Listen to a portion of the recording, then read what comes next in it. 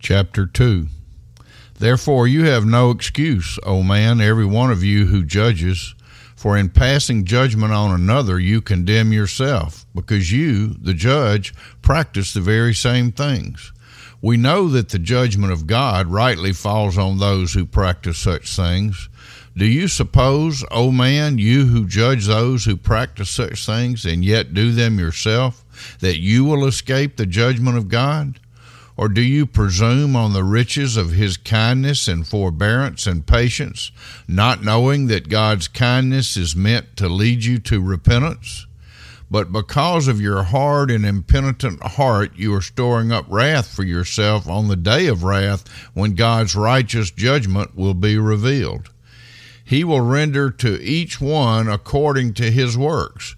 To those who by patience and well-doing seek for glory and honor and immortality, he will give eternal life. But for those who are self-seeking and do not obey the truth, but obey unrighteousness, there will be wrath and fury. There will be tribulation and distress for every human being who does evil, the Jew first and also the Greek. But glory and honor and peace for everyone who does good, the Jew first and also the Greek. For God shows no partiality. For all who have sinned without the law will also perish without the law, and all who have sinned under the law will be judged by the law.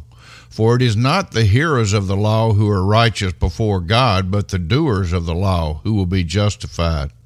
For when Gentiles who do not have the law by nature do what the law requires, they are a law unto themselves, even though they do not have the law.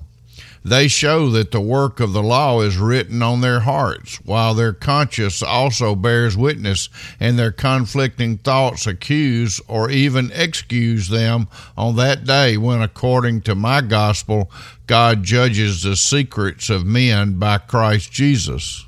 But if you call yourself a Jew and rely on the law and boast in God and know his will and approve what is excellent, because you are instructed from the law, and if you are sure that you yourself are a guide to the blind, a light to those who are in darkness, an instructor of the foolish, a teacher of children, having in the law the embodiment of knowledge and truth, you then who teach others, do you not teach yourself? While you preach against stealing, do you steal? You who say that one must not commit adultery, do you commit adultery? You who abhor idols, do you rob temples? You who boast in the law, dishonor God by breaking the law? For as it is written, the name of God is blasphemed among the Gentiles because of you. For circumcision indeed is of value if you obey the law, but if you break the law, your circumcision becomes uncircumcision. So if a man who is uncircumcised keeps the precepts of the law, will not his uncircumcision be regarded as circumcision? Then he who is physically uncircumcised but keeps the law will condemn you who have the written code and circumcision but break the law. For no one is a Jew who is merely one outwardly, nor is circumcision outward and physical.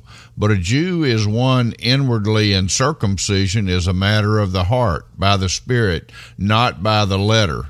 His praise is not from man, but from God.